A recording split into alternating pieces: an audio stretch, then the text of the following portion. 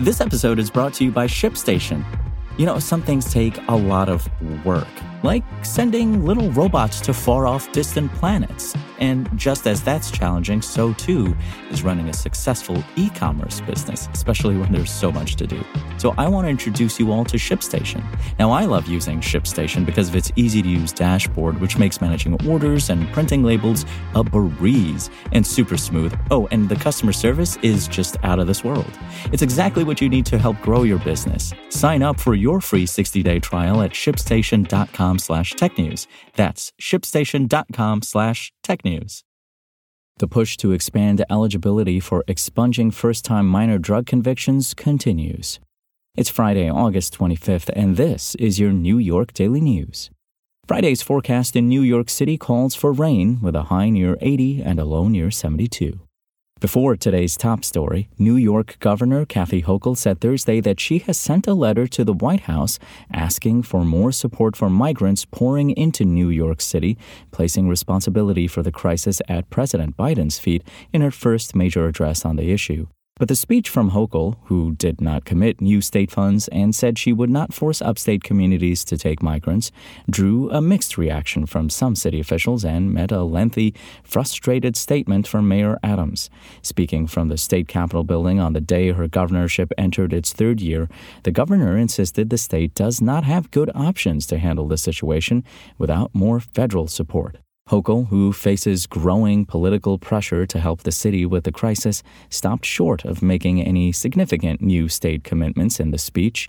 Her 3-page letter to Biden asks the federal government to deliver more funds, expedite migrants' work papers, and provide more spaces to serve as shelters.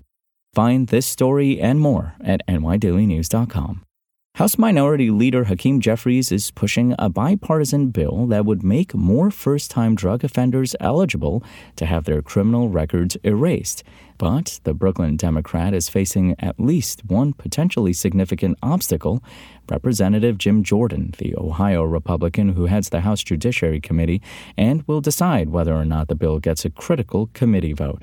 The bill, which now has 4 Republican co-sponsors, would build on an existing law that allows the criminal records of first-time drug offenders under the age of 21 to be expunged. Under the current law, which President Ronald Reagan signed in 1984, expungements can only take place if the offender has no prior federal or state drug convictions and is under the age of 21 at the time of the offense. Under the new bill Jeffries wants to see passed, which is named after his friend and former Brooklyn District Attorney Ken Thompson, eligibility would be expanded to eliminate the current age requirement. Thompson, who died in 2016 from cancer, enacted similar reforms as Brooklyn DA through his decision not to prosecute low-level drug offenses. The introduction of the legislation comes as the GOP presidential primary is heating up and as Republicans are trying to draw attention to an uptick in crime throughout the country since the COVID pandemic began. That could give Jordan some pause when it comes to bringing it to a vote in the House Judiciary Committee.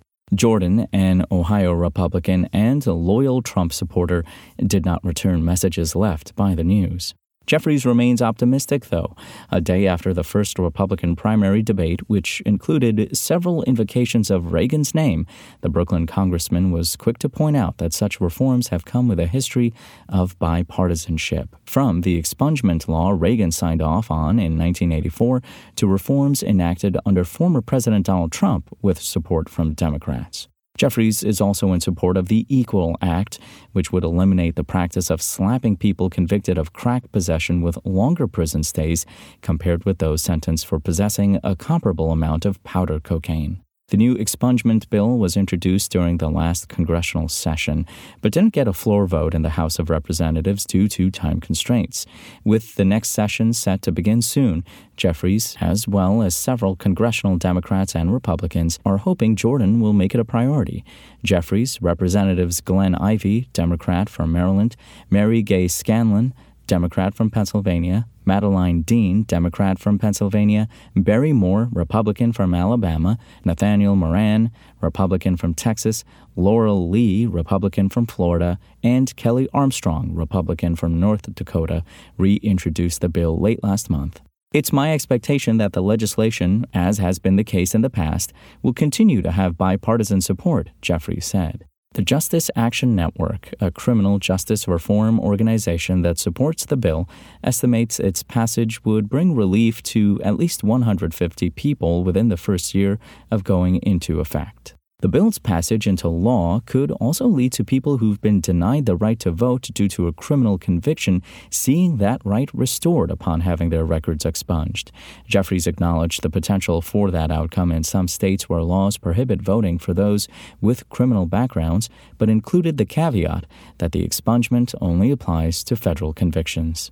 For more on this story and for the latest in New York City politics, visit nydailynews.com and follow us on social media at nydailynews.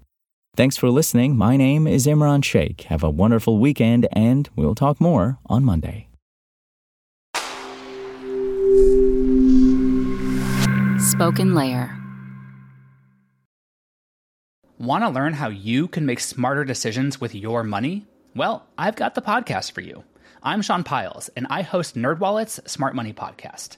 Our show features our team of nerds, personal finance experts in credit cards, banking, investing, and more. And they'll help you make the most of your money while cutting through the clutter and misinformation in today's world of personal finance. You'll get clarity on strategies to help you build your wealth, invest wisely, shop for financial products, and plan for major life events. Listen to NerdWallet's Smart Money Podcast wherever you get your podcasts.